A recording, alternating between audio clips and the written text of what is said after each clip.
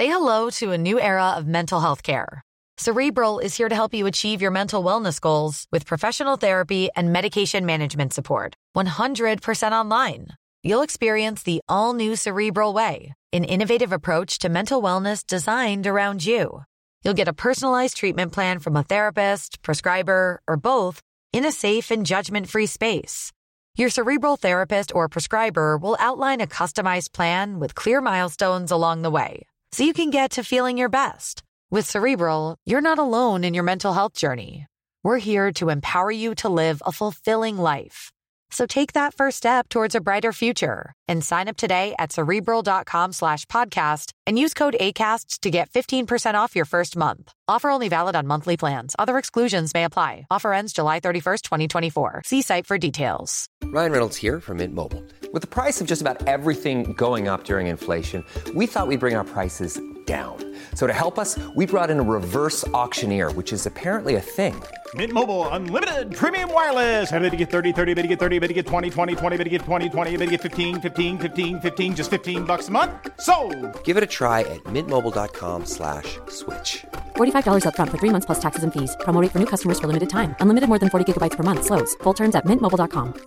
Ready to pop the question? The jewelers at BlueNile.com have got sparkle down to a science with beautiful lab-grown diamonds worthy of your most brilliant moments. Their lab-grown diamonds are independently graded and guaranteed identical to natural diamonds, and they're ready to ship to your door. Go to BlueNile.com and use promo code LISTEN to get $50 off your purchase of $500 or more. That's code LISTEN at BlueNile.com for $50 off. BlueNile.com, code LISTEN. Hello, guys and girls. The program you are about to hear will be both fun and educational, but it is not a substitute for medical advice. Although we are doctors, we are not your doctors.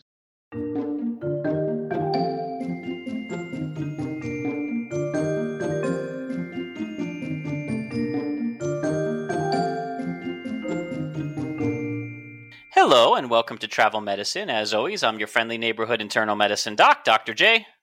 Hey, Dr. Santosh here, pediatric infectious disease doc and researcher. Hey, it's me, Dr. Ward. I'm back from hiding from my COVID hideout. I saw my own shadow and then 6 more months of COVID. I'm sorry. Weeks, Ward. Weeks. That's what I meant. That is absolutely right that it's weeks and weeks because COVID illness lasts a very long time. As you know, Ward, you probably started feeling better, but I'm guessing you had lingering symptoms for a while. Well, everyone's a little bit different. So people who were put on ventilators and, need lung transplants are sicker. But it can last weeks and weeks and weeks, up to months and months. Depends on who you are. What song are you singing? Your Bam-a-lam this time, by the way, because I apologize for that because I brought it up in conversation. Well, for our audience members, what are you singing? What Bam-a-lam song are you singing? Okay, so Ward, you weren't with us a couple journal clubs back, but we discussed the newest monoclonal antibody treatment for COVID, Bamlanivimab, and that immediately reminded me of the song by Ram Jam, Black Betty, which Dr. Josh was not alone, evidently. Yeah, and Santosh was just telling me that one of the researchers involved in the study of Bamlanivimab heard our episode on it and couldn't give his press conference because he was too busy laughing at whoa, antibodies, Bam-a-lam. He had to delay, like when because you usually do a call in or something like that for a lot of those. That's a catchy song. Yeah. We were having a lot of musical fun with monoclonal antibodies, and we're going to have a lot more fun this week as well, because, guys, it's an alternate week. And you know what alternate weeks mean, I hope. We've been doing this 7 years now. Dun, dun, dun. Journal Club. It's time for another... Journal Club!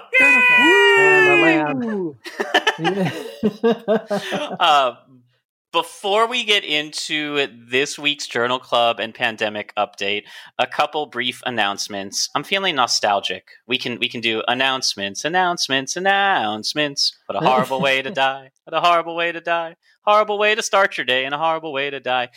No, excitingly, we as a podcast are now available on Audible. Ooh, oh, sweet. Yeah. So for those of you who are, I guess, already listening to us, but want more people to have the joy of our medical immaturity, please rate, review, and recommend.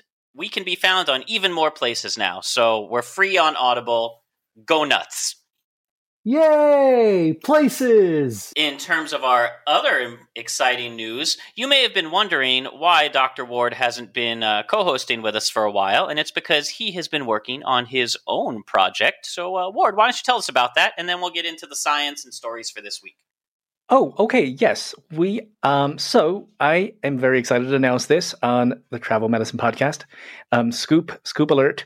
I am hosting a episode by episode commentary and review of RuPaul's Drag Race. Ooh. Starting with episode 1, season 1. And I didn't know how far back it goes. It goes like into the 2000s, like before 2010, I think. So we'll give it a modern perspective, and it'll be two LGBTQ comedians / performers just chatting away and giving our perspective on our take on RuPaul's Drag Race. For those of you who have missed Dr. Ward, you can tune in to enjoy his comedic stylings as he talks about fashion and cars. I don't actually know what Drag Race is about. Close. Actually, the first episode did involve a car wash somehow turned into a wet t-shirt and wet pants contest. So use your imagination. Working at the car wash, bam, lam, if a man.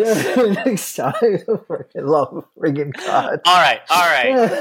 So I never got to see the show, and I know it is a cultural revolution, and so it's weekly. Ward, is that true? It'll be bi-weekly. It'll be every other week.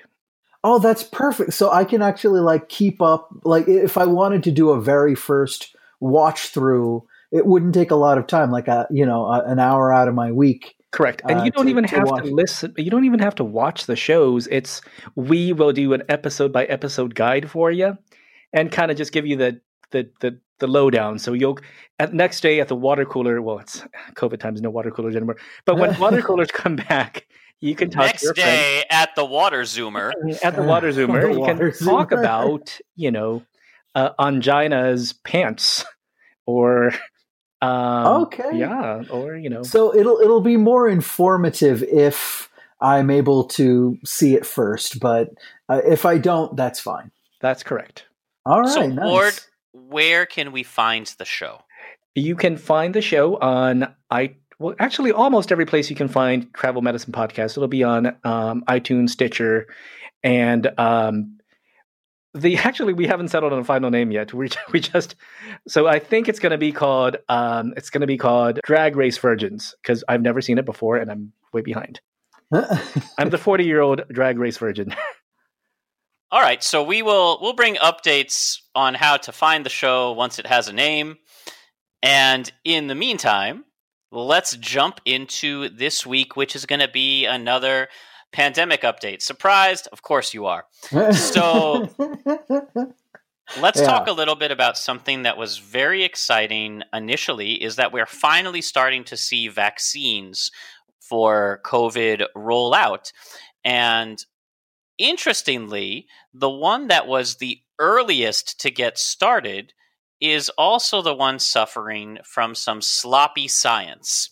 So we know that the Pfizer vaccine has about 95% efficacy, or I love this. Pfizer actually said 90% efficacy. Then Moderna came back and said 93, and Pfizer said, just kidding, 95. So while those two are one-upping each other, the third big candidate or company that was developing a COVID vaccine was over in Europe, Oxford AstraZeneca. And they had their own press release that said they were up to about 62 to 70%, which before we heard 90, got everyone super excited because for an emergency use authorization, most vaccines need to hit at least 50% efficacy or effectiveness. Mm-hmm. But there's a little bit of problems with, well, there's actually a lot of problems with AstraZeneca's announcement. So I figured we'd go into a couple of these because, interestingly, when AstraZeneca made their announcement, their stock shares actually dropped. And an analysis from an investment bank concluded this product will never be licensed in the US. And I'm like, interesting. We better investigate. And before we say anything else, first of all, none of us have any financial interests or conflicts here, so that's important. Number two, it should be noted that AstraZeneca is licensing their vaccine from Oxford University because this is the ChAdOx vaccine, so it's actually conceived overseas in Britain, whereas Moderna and Pfizer are both American companies. So there is definitely on the part of the United States, there's some heavy bias in here. The money really confuses me because, like you said, Josh, Dr. Josh, the stock prices dropped, but didn't the Pfizer CEO immediately sell like a bunch of his own stocks after he announced? He did because stock prices went up, so he sold it off to make a profit. But AstraZeneca's stock price itself didn't go up; it went down. So let's talk about what I'm going to call some potentially sloppy science. Now, that doesn't mean that this Oxford AstraZeneca vaccine won't be effective at all, but there's some things I think we need to point out about it. So, wait a minute. Dr. Josh or Dr. Santosh, maybe y'all can weigh in on this. None of them have published peer-reviewed data yet, right? These are just like media releases. Right. So they are allowed to release mid or early trial data, and you're absolutely right that Oxford AstraZeneca has published phase 1 and phase 2 data because they were doing a strictly phase 3 trial, whereas the previous ones were kind of doing what's called a clustered trial, where they were doing phase 1 and 2 and 3 kind of in tandem as the safety data was coming in, which is, I don't love the way they did that. All right, but let's break it down because I think we're going to get lost in some of the jargon here, so I'll try and keep it as simple as possible. Yeah. In short, when Pfizer and Moderna made their announcements, they were aimed to be announcing things based on single, large-scale, phase 3 clinical trials. Oxford AstraZeneca's data came out of 2 separate studies, one in the UK that began in May, and another in Brazil that got started at the end of June, and those 2 studies were substantially different from one another. So they didn't have standardized dosing schemes across the trials, meaning people in Brazil were getting a different dose than people in the United Kingdom. And they also didn't provide the same control injections to the control group. So some people got a placebo, just saline. Other people got a meningococcal vaccine. So the fact that they may have had to combine data from 2 different trials in order to get a strong enough result to announce their efficacy raises the first red flag, but not the last. We're going to be holding our own drag race here, if I'm using that term correctly. Not even a little, but okay. that sounds about right, based on the one episode I watched. So now, the Food and Drug Administration, which is the overseeing body here in the U.S., does allow for emergency use authorization based on interim analysis, which all 3 of the vaccines had. But the same document says this must be supported by a minimum level for a single placebo-controlled efficacy trial. A trial. That's what Pfizer and Moderna did. They released the FDA-approved blueprints for their trials or protocols weeks ahead of time, with details on the methods they'd use, the statistics, how they would perform the interim analysis, and that way we could see all their work, check it, and make sure that there were no problems. But the Oxford AstraZeneca really couldn't come up with either one of those answers on their own, and they only reported, here's the second flag, they only reported on the results for subgroups of people within each trial. So, for example, the subgroups chosen leave out about half the people in the Brazilian trial. Oh, jeez. Oh, well, that's a lot. Meanwhile, one of the key claims is that this ended up being a lab error that was also a eureka moment. So a little good, a little bad. I don't know if you had heard about this, Santosh, but in the AstraZeneca, they made a mistake. So one of the key claims is that they gave a half dose of the vaccine on the first injection, followed by a standard dose on the second one, that actually led to better outcomes. But neither trial had been designed to test this hypothesis. And this is really, really important. There is such a thing as, what a trial is designed to look for, and something called post hoc analysis. So when you're doing this ad hoc or post hoc analysis, it means that you're taking the data together and then you run an analysis on it for which the study was never designed to look for. And the problem with these is if you do it a number of times, you will eventually find something that can trick you into saying, oh, we got a positive result or something like that, because you can just pick a bunch of endpoints after your numbers are already gathered. So that is a big, big no-no in research, that you cannot just pick up your data and then analyze it for some other type of outcome that you never measured for in the first place. Yeah, so... And it later came out that even though this regime worked of giving a half dose on the first and a larger on the second, it was a mistake. So, and let's get into a few harder numbers here. Again, there's a lot of different regimens in these trials. Like the UK study alone had more than 24 arms, meaning the volunteers were divided into that many groups according to age and how much of the vaccine would be administered and when it would be administered. Now, the doses of this vaccine were measured by the number of viral particles they contain. And as part of their trial protocols for the UK, the developers decided the standard dose would be 5 times 10 to the 10th viral particles. But for a lot of the arms in the UK trial, as well as everyone in the Brazilian trial, the information shows that the standard dose in any given particle could be between 3.5 to 6.5 times 10 to the 10th viral particles.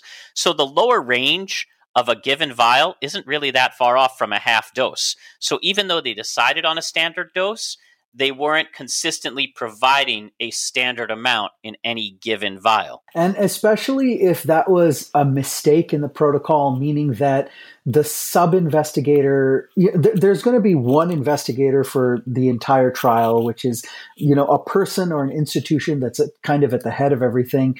And then you're going to have a sub-investigator at a particular area or station, and they're going to be responsible for administering the vaccines there, quality control, kinds of these things. And so this kind of failure in chain of communication and all these kind of things, it gives you very, very little confidence in the end results, whatever they may be.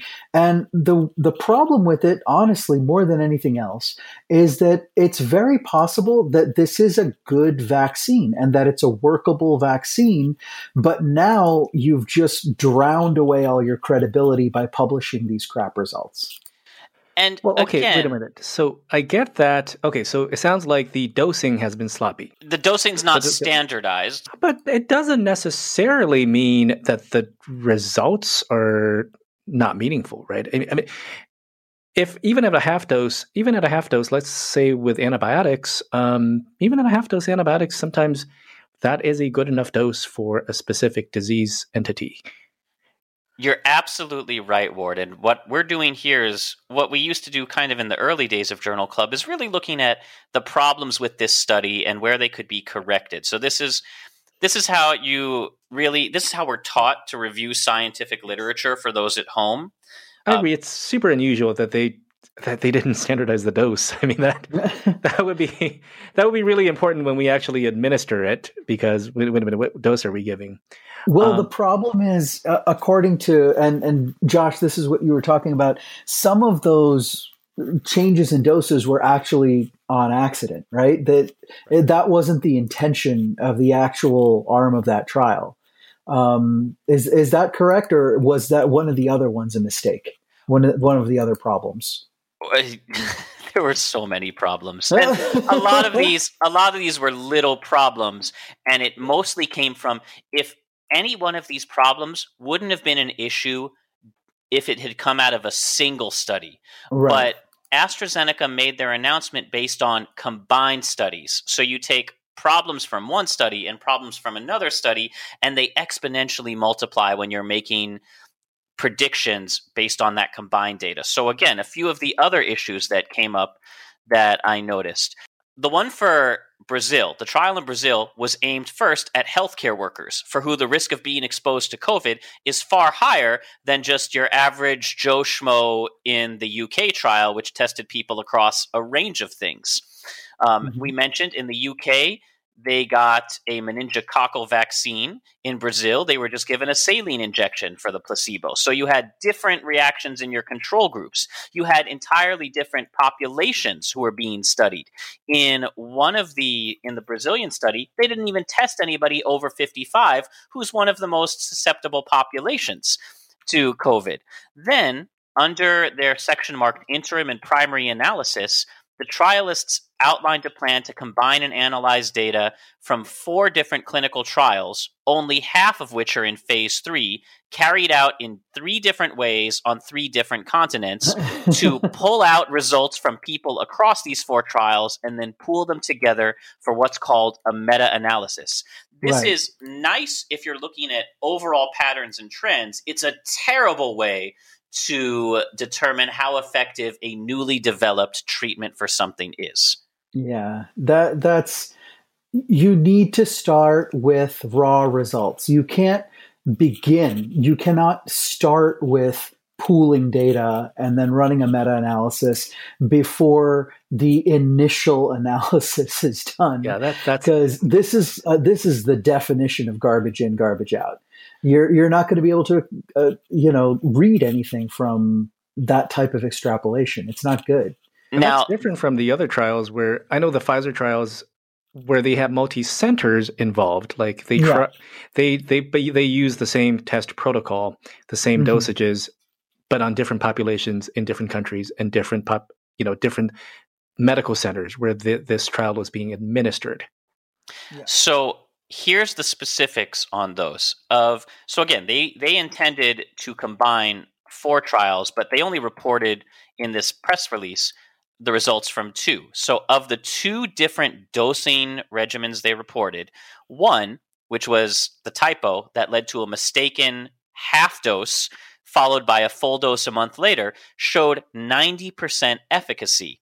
And the other was 2 standard doses, again, a month apart, so at least they kept the timing fairly consistent, but the 2 standard doses achieved only 62% efficacy. Still good, but not a patch on 90, which means the reports of averaging those trials give it 70% efficacy on average. That's what they reported. That's the big press release. Pfizer 90 or 95, Moderna 93, and AstraZeneca 70. But that 70% is an average of 90% from one group and 62% from another. And the 90% could be a coincidence because that was the group that had no one over the age of 55. The 62% had people from multiple age groups. So for all we know, it could just be that younger people responded better and therefore only needed a half dose. Or maybe a half dose followed by a full dose is the best regime. So there's so many questions that we don't know, and the demographic difference could be more important than the change to the size of the dose. Yeah, hey, maybe they don't need it refrigerated at minus 72 degrees. But maybe that's good. Yeah. And you're right about that. If it was just head to head with the Pfizer, But now we have a Moderna vaccine where they have excellent efficacy in the same type of mRNA vaccine, which does not need extreme refrigeration. So, they were already kind of, I think I know what happened here, and it's plain as day that they were behind the eight ball because there were two other companies that had made big splashes, and they just wanted to get something out there that showed efficacy. But instead of doing things in kind of a measured, straightforward manner, I'm guessing that they pulled a team together to try to compound as much data as they possibly could, and then, put it together in this hodgepodge to kind of slam down into this. And the trouble with this, and the biggest problem I have, is that many people who see the news, they don't read past the headline, right? And this is, Ward, you probably see this a lot. People coming into your ER. I read this in the news. Can you give me the kind of thing? And they haven't read past the headline. Some physicians don't read past the abstract or the headline over there. So all of a sudden you get this efficacy that's boom. It's right there, but it's wrong. It's actually a mishmash, and really it shouldn't be reported that way. I personally put this in the camp of being unethical reporting. It was bad. So again, that is not to say that the AstraZeneca vaccine doesn't work or that it's not effective, but this is some really sloppy science pooling all these different trials together for a meta-analysis. Meta is great for jokes, not good when you are trying to put out a brand new treatment for a worldwide disease. And that's why I said, I agree with you, Santosh, that the individual trials were probably run mostly okay, dosing typos aside, but trying to combine all the different trials into one report just to compete with the press releases from the two other companies at the same time was irresponsible at best and unethical at worst, and why I think we really need to watch, again, the data on all of these vaccines coming out as it's released. Well, to be fair, none of these vaccines have been FDA approved yet. No, but Pfizer and Moderna have both submitted or are planning to submit their emergency use authorization soon based on their trial protocols and early safety data, which should come out. So not vulnerable populations, but healthcare workers could start seeing, or frontline workers could start seeing these emergency use doses as early as late December, early January. Mm-hmm. But as of late November, I think they're still finishing, even Pfizer is still finishing up their phase 3 trial, right? Correct. They haven't hit the numbers that they needed quite yet. Well, they hit the numbers, but they haven't shown the necessary safety data to get the emergency use authorization. So that's what they have to release, is their safety info. Oh, I see. Yeah, I mean, AstraZeneca is not even there, even behind that at this point, right? Right, but they're also in the process of submitting their emergency use paperwork, and they will likely get approved in Europe and Canada, but for the same reasons we've laid out, that's why people said this particular vaccine is unlikely to get approved in the US. Luckily, we have multiple vaccine candidates, now rapidly all coming down the pipeline. So there's your vaccine update.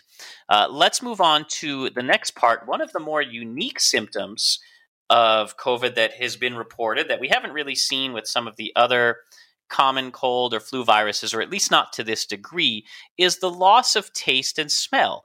And that's not something that we normally associate specifically with coronaviruses. I mean, yes, your nose can get stuffed up when you have the common cold, or if you got H1N1, there could be congestion or difficulty breathing. But the actual loss of smell and taste was a real mystery until somebody decided to study it and came up with a very interesting explanation. Lord, you had the Rona. Did you notice a loss of taste? It's actually it's a weird thing. I'm noticing that people who in my clinical practice that I've talked to, who've, I've taken care of coronavirus patients, it is not an infrequent symptom. It can show up as almost any symptom, sometimes neurological, sometimes respiratory, sometimes cardiac, sometimes just thrombotic events. And the people who've lost taste and smell, in my experience, I've seen them to be on the milder side of symptoms. Like they tend not to be the sicker patients. The people who are pretty sick, I haven't had them tell me that they haven't been losing, their senses of taste and smell. But I obviously haven't seen that, hundreds of thousands of, millions of people who've been sick. Okay, well, that actually would be another interesting study point to track. While this does tend to be a very good indicator that someone has COVID, if they walk in and say, I can't smell or taste, you can be reasonably certain they have it. I haven't seen many studies indicating any association with severity of disease, but this particular scientist began investigating why people were losing smell, and it looks like the primary source of insult is in the nasal epithelium, in specifically the support cells for the nose, the skin-like layer responsible for registering odors.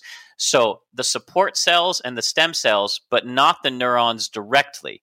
So these support cells are called, I love this word, sustentacular cells, because they're spectacular at sustaining the various organs. Webster's dictionary might have a word with them.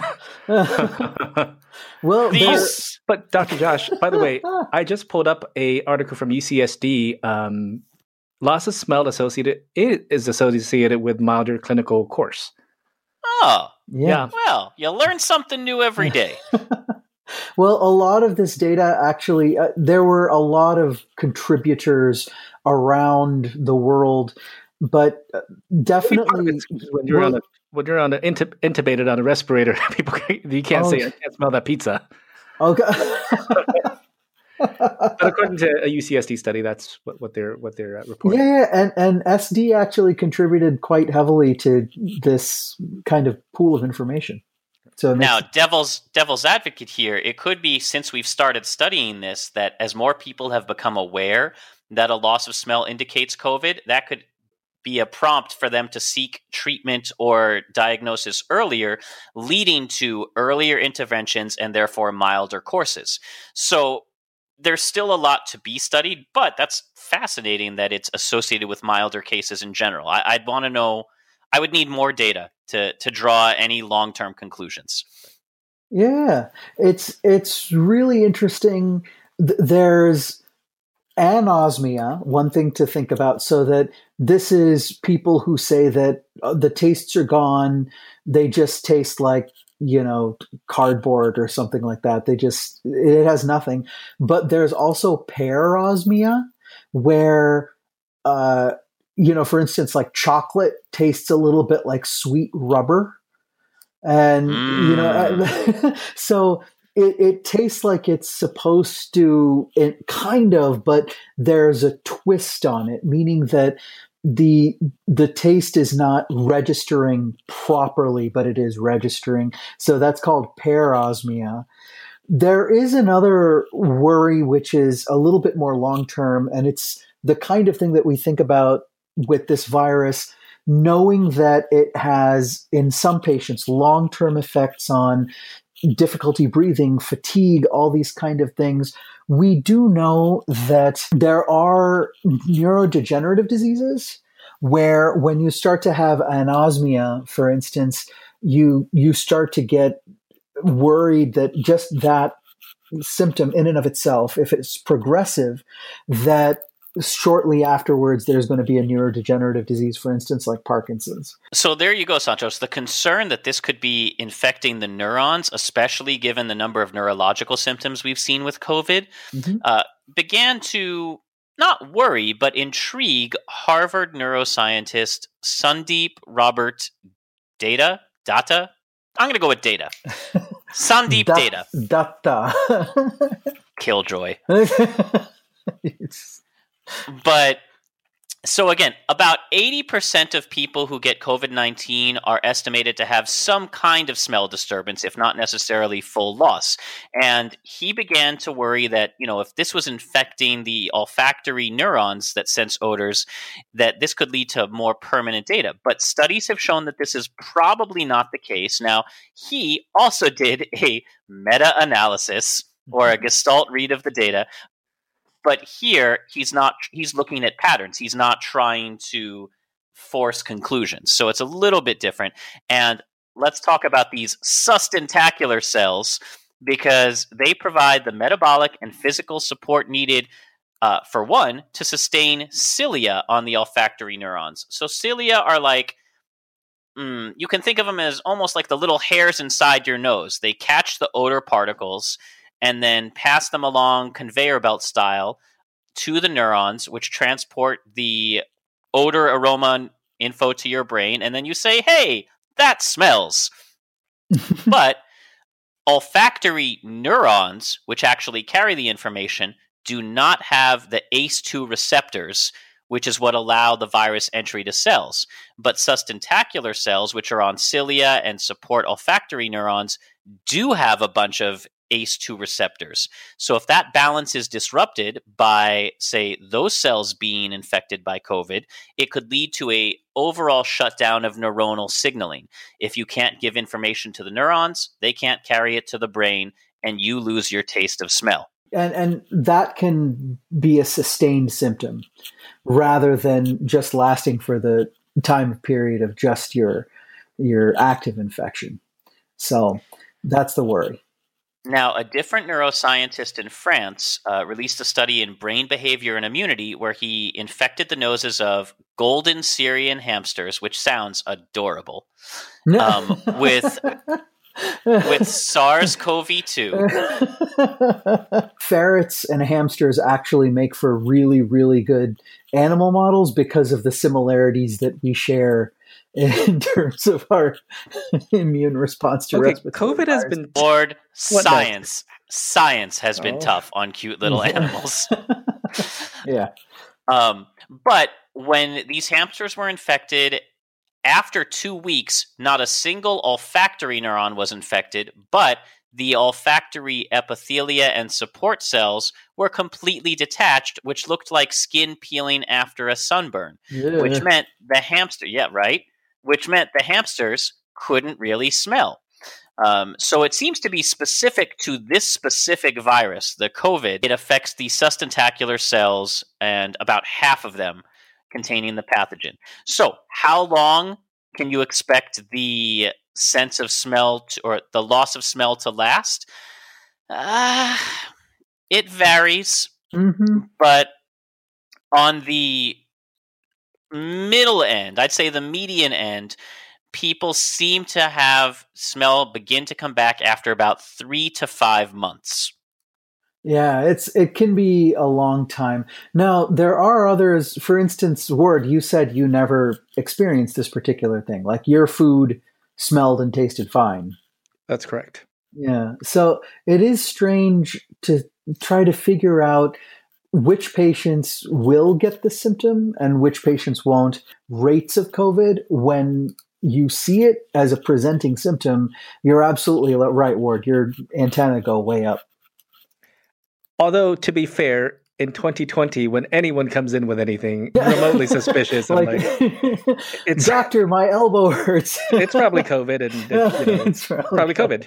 That does sound like how the ER in my hospital is treating admissions. This loss of smell is leading to some very interesting studies, which I'm not going to go into, but I will just briefly list. A course of high-dose steroids, which we use for everything lately, COVID-related, to see if that reduces inflammation and restores smell.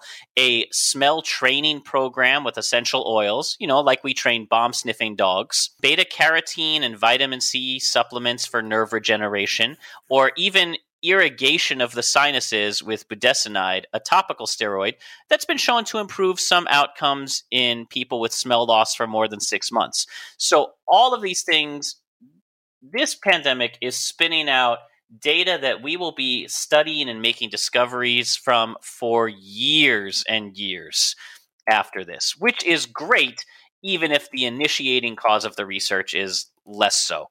Yeah.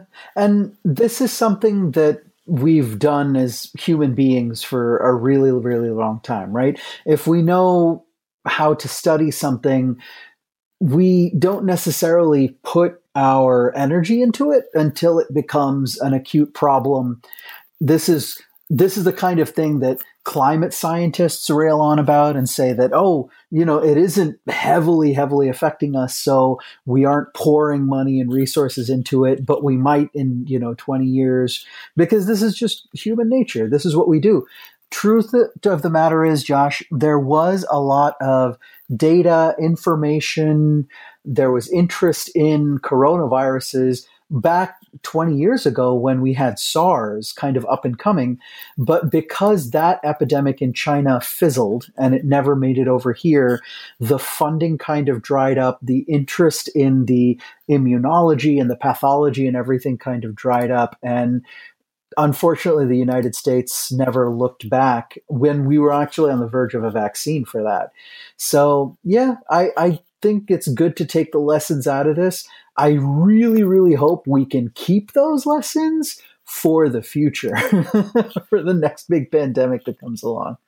Well, the previous big pandemic that killed millions of people, AIDS, HIV, that taught us a lot about virology, immunology. I mean, some of our medications are actually from we were trying HIV meds on COVID patients. I will say that, HIV, when direct-acting antivirals made this bloom, right? This is where we got direct-acting antivirals to actually eradicate hepatitis B and hepatitis C and fully cure these, which previously they were not thought to be curable. They were just like controllable. So you're right, Ward. We can definitely learn lessons from these and keep these, but we have to make an active effort. Which brings us to the next study or topic, and one that everyone's going to be holding close and near and dear to their hearts, which is how long is immunity going to last? If you've been infected, if you get a vaccine, when can I start going out and interacting with other humans again with wild abandon? I'm going to say next Christmas, but what do you think? Ward, do you have an opinion on this one? I do not have an opinion. Although I do know that actually back in the middle of the pandemic, I actually texted Dr. Santosh about, hey, what is our data? What do we know about people who've been infected and getting reinfected? Mm-hmm. And that was back in like June or something like that. Sure. And then now we know there's been demonstrated cases using sequencing of the COVID strain that people have been infected by 2 different strains of COVID-19, indicating that you can catch it once and then catch the same disease, albeit a different strain. So we know it's not a reinfection of the same virus or just reactivation. You can be infected again. Yes. Yeah, so there's about 4 different strains floating around since this has begun as a result of minor mutations, all of which seem to be equally effective, but not all of which seem to infect with the same severity of symptoms. That's really the only info that I've been able to find on those. But with regards to immunity, for people who are infected and acquire natural immunity, the general consensus seems to be it can last anywhere from 3 to about 6 months for whichever strain you were infected with. Now, that doesn't mean you can't get reinfected with a different strain, but there is some cross protection. So if you've had the coronavirus, you are likely to be at least somewhat protected from catching it again for 3 to 6 months. That doesn't mean you should stop washing your hands, social distancing, or masking, but that you are walking around with an extra shield. So you can't really do double-blinded placebo trials for this, obviously. It has to be you just have to follow people around, right? But I don't even think we have great data on this. No, for natural immunity. So natural immunity, the best thing to do, which we were thinking about very early on, and Josh and I had done a great episode on this about the common cold study unit in Salisbury in England, there is a way to do volunteer infection.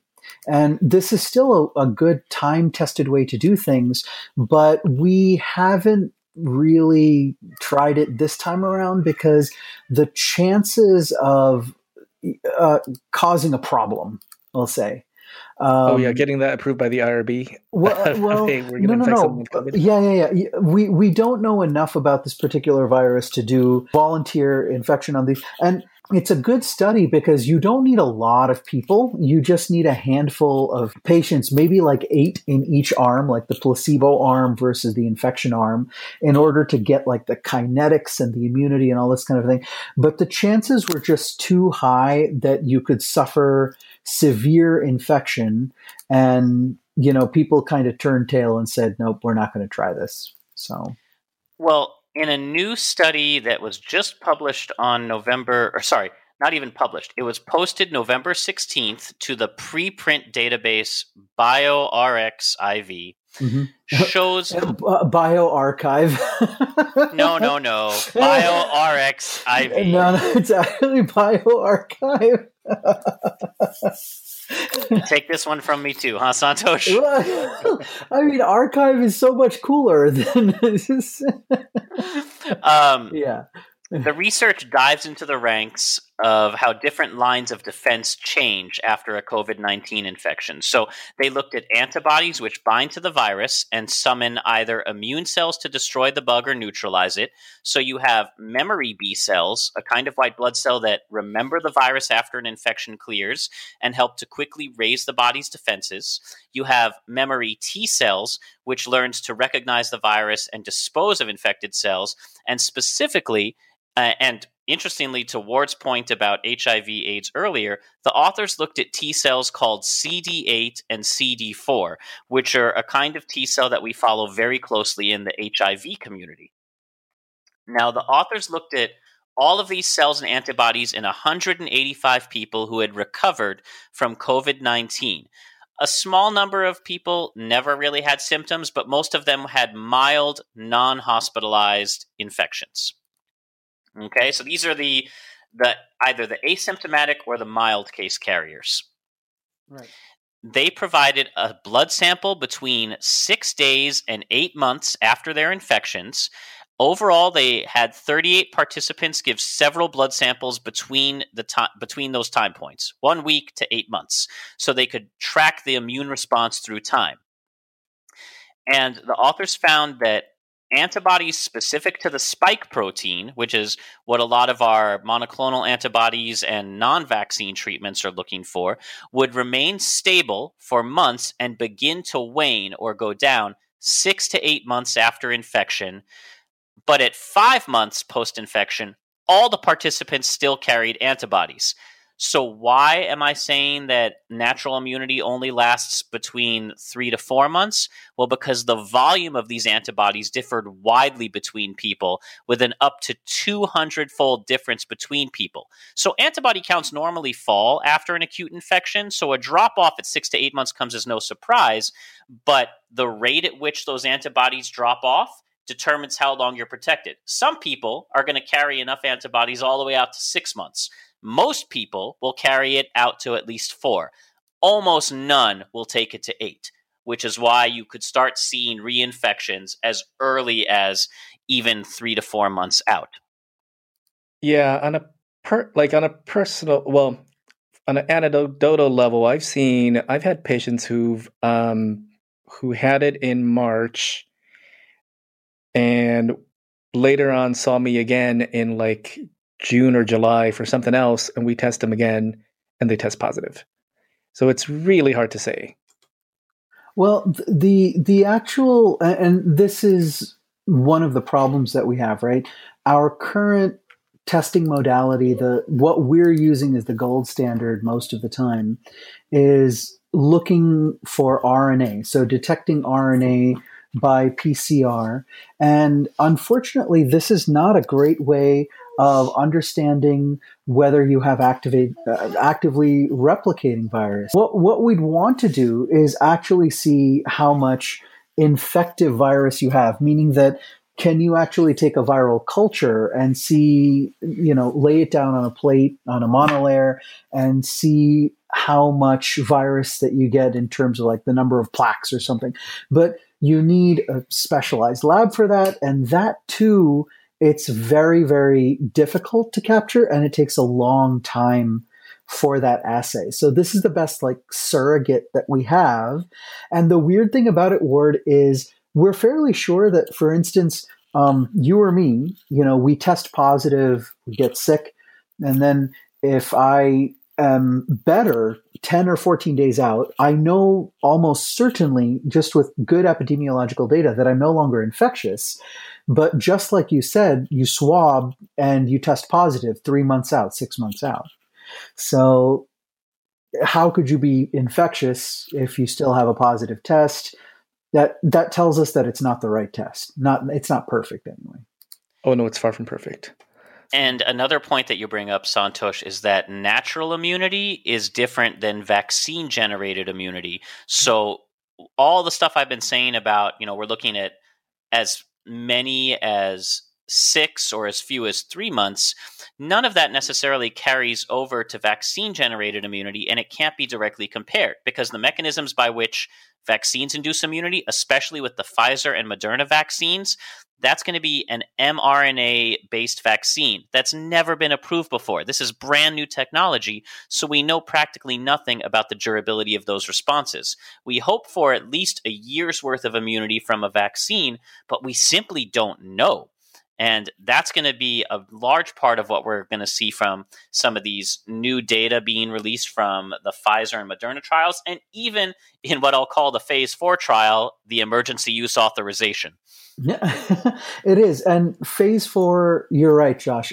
Phase 4 is a true phase of vaccine testing. It's called the post-marketing or post-labeling trial period. And it's really, really important to keep an eye on that data because from time to time, we find that when you put these medications or vaccines into live trials, just out to the public, you find issues with safety or efficacy that you did not discover in the previous one. So it's still important to monitor these results really, really closely.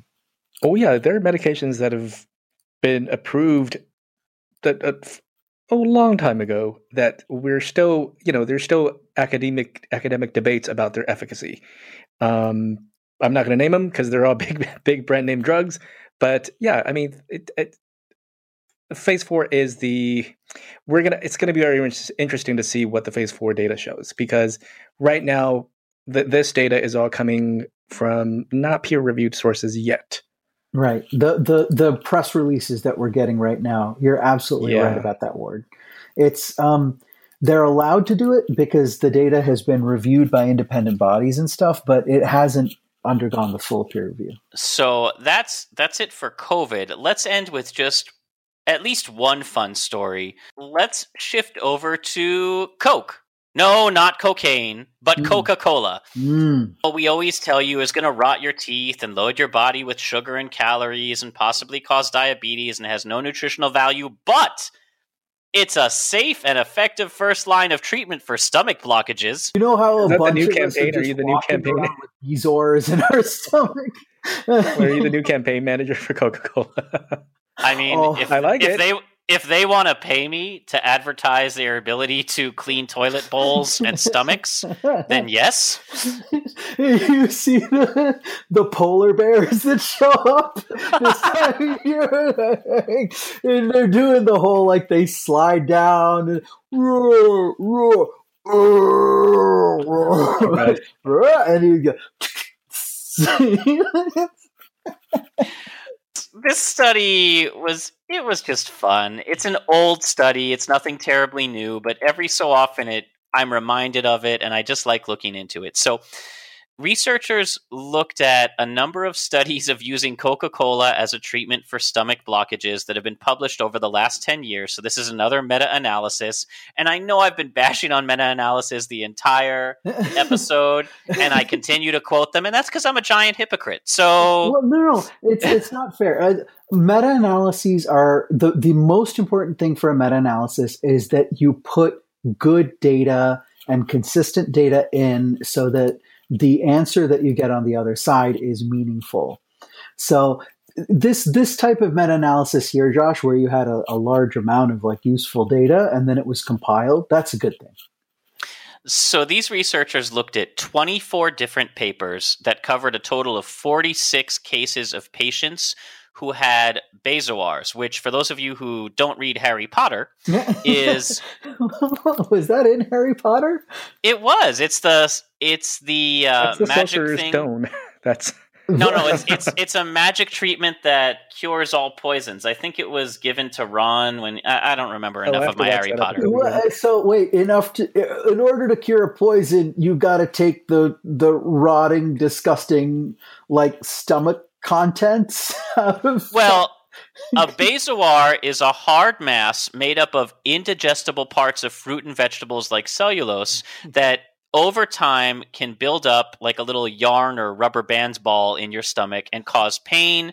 And they tend to develop in people who have trouble moving food through their digestive tract, which could be because of gastric surgery. It could be because of horribly uncontrolled diabetes, something called gastroparesis. So that any sort of muscular disorder that slows down your intestinal movement. So in a lot of these people, they can develop bezoars or even other bowel obstructions that could lead to the need to do interventions like endoscopies or in some cases even surgery, depending on how much of the tract is blocked. But for exactly half of the patients who tried using Coca-Cola to relieve their stomach woes, the phosphoric and carbonic acid in the soft drink was at just one can. This is not like a case. One can was all that was needed to break down the blockage. Half of the patients could drink one can of Coke and dissolve this buildup, this bezoar. Wait. For 19 of them, the beverage still worked in combination with endoscopy, like lithotripsy or ultrasonic waves. And in only 4 of those cases, despite endoscopy and Coca-Cola, patients needed surgery to have the obstruction removed. Based on those numbers, Coca-Cola has a 91% success rate. Ward, do you? I know that there are some ERs more than others that get patients who, they're either eating stuff or swallowing stuff that just kind of binds up in their stomach. Have you seen a few of these? Yes, but we actually do use Coca-Cola in the ER, but not for bezoars. If you have a bowel obstruction, do not try to drink Coca-Cola yourself. Go to a hospital. But where we can prescribe it in a measured. No, I'm kidding. No, we're not doing that. Yeah, but for people with feeding tubes, so people who don't have functional esophagi, upper tract, sometimes we put a feeding tube in, and they're really narrow. They're like the size of a big straw, and pills and dried up tube feeds sometimes will plug that up. And the magical solution we have is Coca-Cola, and we have ER docs and nurses are notoriously superstitious. We do not like to use anything else. No Pepsi Clear. Don't even think about it. No Tab. Rest in peace. No, only regular Coke. For whatever reason, we think Diet Coke just doesn't work as well, and we think Sprite doesn't work as well. We only use Coca-Cola. What about Coke Zero? I usually like to drink the Coke Zero myself because it tastes better. Yeah. So I mean, drink the Coke Zero and use the Coca-Cola for the tube feed bezoars. Now, from a chemical standpoint, the main ingredient that you're looking for that is so insanely acidic here is actually phosphoric acid. You find phosphoric acid in any of these dark sodas. If you look on your Dr. Peppers and a couple of your root beers and that kind of a thing, anywhere where you have that, you have phosphoric acid. I have colleagues of mine in nephrology, in kidney medicine, that hate this stuff because this stuff does a number on your kidneys, and probably later on in life, people who drink Coke all their lives, not just diabetic nephropathy, but this probably wrecks them too. But dude, So you're saying it acts fast and furiously? it's too fast and too furious. Yeah. But I can't imagine, dude. This is stuff that usually, like before the Coca-Cola thing, all right? It was a chunk that needed to be surgically removed because stomach acid couldn't break this shit down. I mean, that's some acidity. That's insane. And we're talking about a pH of around 2.6 for stomach acid and like 2.3 for Coca-Cola. Well, do you gentlemen ever wonder what it does to the rest of your body?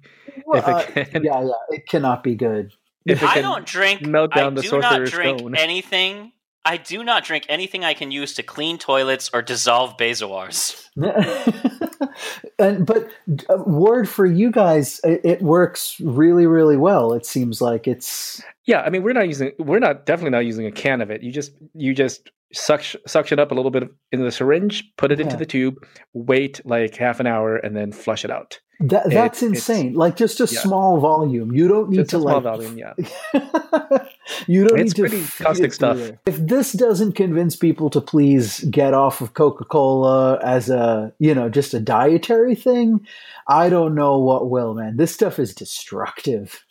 So again, a brief reminder, dissolves tooth enamel would be good potentially as an additional treatment to endoscopy for specifically bezoars or hard indigestible obstructions, but we are not in any way, shape, or form encouraging you to use this in place of medical treatment. Seek your doctor's advice and examination. Don't just grab a can of RC Cola, down it, and hope for the best. I don't know if RC works as well. Dr. Pepper does not hold a real medical degree. Yeah. Nobody is keeping tabs on you. Oh my god. I mean, the last thing you want is to have your stomach orange crushed. I've just got 7-Up more. No. All right. I'll stop. So that's it for this week. As always, we love to hear your comments, questions, and feedback. This show is produced by me with a lot of help from Dr. Santosh and friends. Our theme music is composed by Rachel Leisure. If you'd like to support us spiritually, emotionally, or financially, links to do that are in the show notes, as well as links to sources used in researching this episode. We are on Audible now, so rate and review us on iTunes, Audible, or wherever you find us. Keep listening for where to find Dr. Ward's new comedy podcast on Drag Race 40-Year-Old Virgin, or title to be decided. But no, that's just me. That's my own self-title. Oh, okay. I'm the 40-Year-Old Drag Race Virgin. Yeah, the final title to be decided. But we'll keep you updated as we love supporting any and all of our friends from the show. And until next time, as always, stay safe. Wash your hands, wear a mask, and if you have the luxury and safety to do so, happy travels. Bye.